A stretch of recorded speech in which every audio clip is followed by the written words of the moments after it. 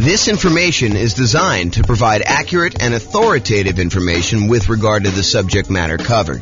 It is offered with the understanding that the presenters are not engaged in rendering legal, accounting, or other professional services.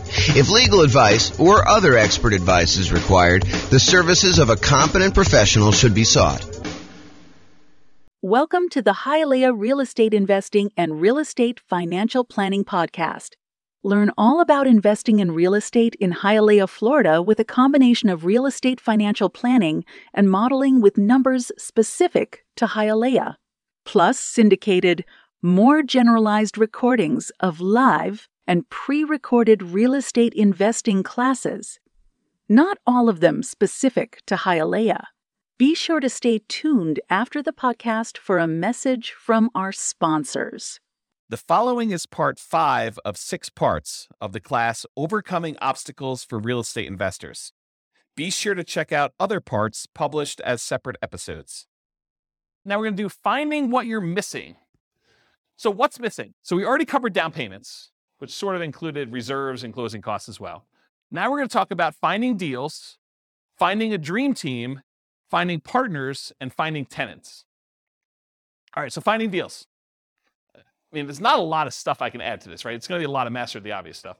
So finding deals inside the MLS, you can brute force all properties. So if you're really struggling to find a deal, look at every deal. Run the numbers on every deal. See if you can, make something work. Brute force analysis, do it. Take the time, go through all the stuff. Or if you're unwilling to do brute force, do better searches. Search for a wider range of fixer-upper terms. Look at things that might get you a lot of false positives, but might actually attract something for you. Like if you're looking for properties that could be good house hacking properties, so things with like walkout basements or second kitchens or things. We did a whole class on this and how to find those deals on the MLS. But if you go watch that, we go into a lot more detail. But basically the idea is be more broad in your search so that you can then narrow it down if you're willing to do that. That's all the stuff inside the MLS. Market to find motivated sellers. So if you can't find what you need inside the MLS, be willing to spend money in order to find deals outside the MLS. Put out marketing, and we did a whole separate class on marketing to find motivated sellers, like 2 hours on that. So go watch that to find sellers instead of just deals in the MLS. Because MLS is going to give you, in a lot of markets, it's going to cover about 90% or more of the properties that go up for sale in a year. But that still leaves 10% of properties that are being sold for sale by owner. And it might change a little bit from market to market, but that's about what the numbers are, about 90-10.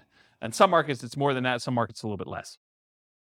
So marketing to find motivated sellers. And in my mind, that would also include networking. So we include networking in that class when we talk about it. So going to different real estate investor meetings, meeting as many wholesalers as you can, trying to go find deals by, talking to people, telling them that you're in the business, letting everyone that you're looking to buy properties, because you'll find kind of these off-market deals that way too. If you can't find deals in the market where you're currently looking, consider expanding geographically. I went and I did a research and I found out all the properties that were bought and resold within a single year time. So that's the possible universe of all the fix and flip deals that happened in my particular marketplace. And there's not enough for me to do as many deals as I want if I had a pretty significant share of that market. Well, maybe you decide, look, I need to go to another city that's bigger than mine, maybe add a new city or 2 or 3 or 5 in order to figure out how many deals you want to do, what a reasonable size market share might be by looking at how many a certain person did, looking up the addresses of what they are and kind of matching those up and saying, even if I had that percentage of market share, could I really go and do the number of deals I wanted? Maybe you need to expand geographically into other markets in order to meet your numbers. Change your strategy to improve deal quality and quantity. So if you're like, look, I only want to do top fixer-uppers. Well, you may want to actually improve your deal quality, change your strategy so you can improve your deal quality. You can go and look at, maybe I'm willing to also do regular fixer-uppers or ones where I could add additions or something like that in order to be able to get more profitable deals and also improve the number of deals that you might have. And then another obvious one, make sure you hire a real estate agent or wholesalers, and to a lesser degree, maybe a marketing person and a mentor in order to help you increase your deal flow. So those are strategies.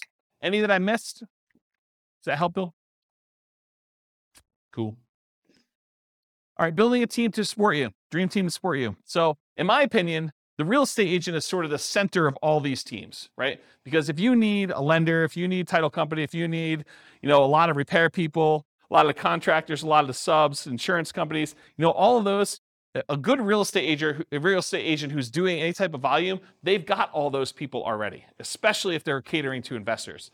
So in my opinion, you focus first on finding a good real estate agent, and then a lot of those other pieces will fall into place. You can decide whether or not you want to use the person that they've been using, or if you want to continue looking for someone to replace a weak team member that the real estate agent doesn't have a person for.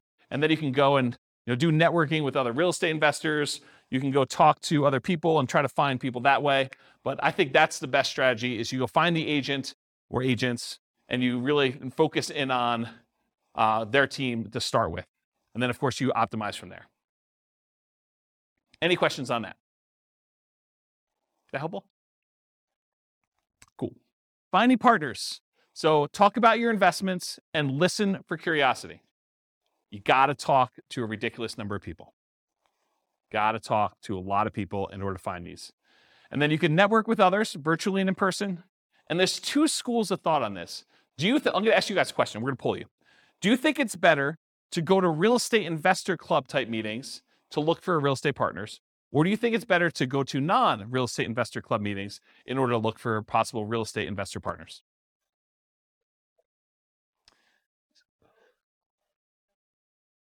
Yeah, so it's really not an either or, but I agree, both is probably the best way to do it. The real question is, what I was trying to get at is, do you think it's better to go to an investor meeting where there's a lot of competition, there's probably a lot of people looking for partners in that room, and they're probably pretty knowledgeable about what's involved, and maybe they're thinking, I'll just do some of this myself, and so maybe they have limited capacity to do other partnership deals because they're able to do some deals themselves? Or do you want to go tap a completely unmarketed to set of people that they're not really, they're interested in real estate, but they're not showing up for meetings. They haven't expressed an interest to learn how to do it. They're really sort of like, yeah, I'd be interested in partnering. I don't know what I'm doing, but I got money and I got loans. I don't know. In some ways, I think I'd rather have the second list. Right. Well, but it's, so Rachel says, if you could find the second list. And honestly, it's like everyone else, right? It's church. It's, business. It's like your work. It's like all the people you're doing. You just tell them about, my husband and I just went and we flipped this property. We did really great on it. And they're like, that sounds awesome. I wish I could do that. Well, you can, right? I mean, that's how you do it. You say, well, you can, come on over for dinner. We'll talk to you about doing this and maybe you can get involved in our next deal. Okay. But that's the idea. It reminds me, it's probably not exactly the same, but this reminds me of the story of the two shoe salesmen that go to the jungle, right? And they go to the jungle and one of them phones back to the shoe company, yo, send me home, no one has shoes, there's no opportunity here. And then the other guy calls back and says, this is amazing, no one has shoes yet, right? So I don't know, it's sort of like, which way do you want to do it? And then my final tip about finding partners is sort of a subtle kind of backdoor way. It's marketing to lenders from public record data that have made hard money or private loans. So someone who has loaned money on a real estate deal could be a source for you to partner with, or a source for money if you're looking for money partners. But if you go and you could pull up a list from public record of all the lenders that are not institutional lenders. You could try to find those, compile a list, and then mail them. Okay, so that's another way to do it. Is that helpful? That was the tip of the night. There you go. So a lot of people writing that one down. Any questions on this? Cool. Finding tenants. All right, here's the easy button. Hire a professional property manager. That way you don't have to do it at all. If you're not going to do that, make sure you start 60 to 90 days in advance of the vacancy. That means that your lease must tell the tenant that's living there, you need to tell us 90 days in advance whether you're planning on renewing your lease, and then we're going to renew it at that point, or you're not going to renew your lease and you plan on moving out so that we can start marketing the property. Make sure that your lease allows you to start marketing the property. Make sure you check that you can do this in your marketplace, but make sure that you're allowed to market the property early and that you have the permission in the lease written out so that you can go show the property to prospective tenants while the other tenant is still living there. So unless you have multiple vacancies, realize you're really only looking for one tenant. So you're not trying to find 100 people, you're trying to find one. And not everyone is looking every day. So make sure you have reasonable expectations going into this, that if you put up an ad and you don't get like 50 calls on day one, that's not the end of the world. expect to spend money on marketing. I think a lot of folks, they've got a little bit spoiled in a lot of marketplaces where you put up an ad on like Craigslist or Zillow or something like that, and you get 15 phone calls, and you find your tenant within a week. Yeah, I mean, it doesn't always work that way. There are markets where it's softer, where you have a surplus of rentals, and it takes some time to market properties. And sometimes you may need to market it hard and do more than just put up an ad and hope that the phone rings and kind of field phone calls. So expect to spend some money on marketing, maximize the marketing you can do all the stuff you can on the web, do signs at the property, in the yard if you can, like all those different things. Network with other local investors to find out what's working locally. So usually after an investor has filled their properties, they're really open to sharing. While they have a property for rent, they may not be super open to sharing. But once that property is filled and they've got no vacancy, they're happy to tell you where they're marketing. Assumes you have a great offering, so make sure you're doing all the stuff that you should be doing to the property. You can't try to rent a piece of crap and then tell me that you can't find tenants. Okay? And then once you have a good property and it's good exposure, you're doing all the marketing you're supposed to do, use inquiries, the number of calls you're getting, as feedback. If you put up an ad and you get no calls for a week, that's probably a sign that your price is probably a little bit too high for that property. And maybe you drop the price. That's probably the next lever to do. Once you know that you have really good photos, the property is marketed appropriately, it's up on the web, you verified that, you've got all your signs and other marketing out there, and you're doing all the other stuff that the most successful investors in your market are doing. Any questions on this? Cool. This concludes part 5 of 6 on overcoming obstacles for real estate investors. Listen to the next episode, part 6 of 6, on inner game. With home prices up, mortgage interest rates up, and rents up, but not quite enough to counteract the higher prices and interest rates, cash flow on rental properties in Hialeah is harder than ever. Book a call with the Real Estate Financial Planner to apply our proprietary 88 strategies to improve cash flow on your rentals. See the show notes for a link to schedule your call and improve your cash flow today. If you're a real estate agent, lender, or professional in Hialeah that wants to help our real estate investor listeners, consider reaching out to learn about collaboration opportunities with this podcast. We'd love to add more value to our listeners by having you assist our investors buy, sell, and finance their real estate investments. See the show notes to schedule a call to discuss collaboration opportunities.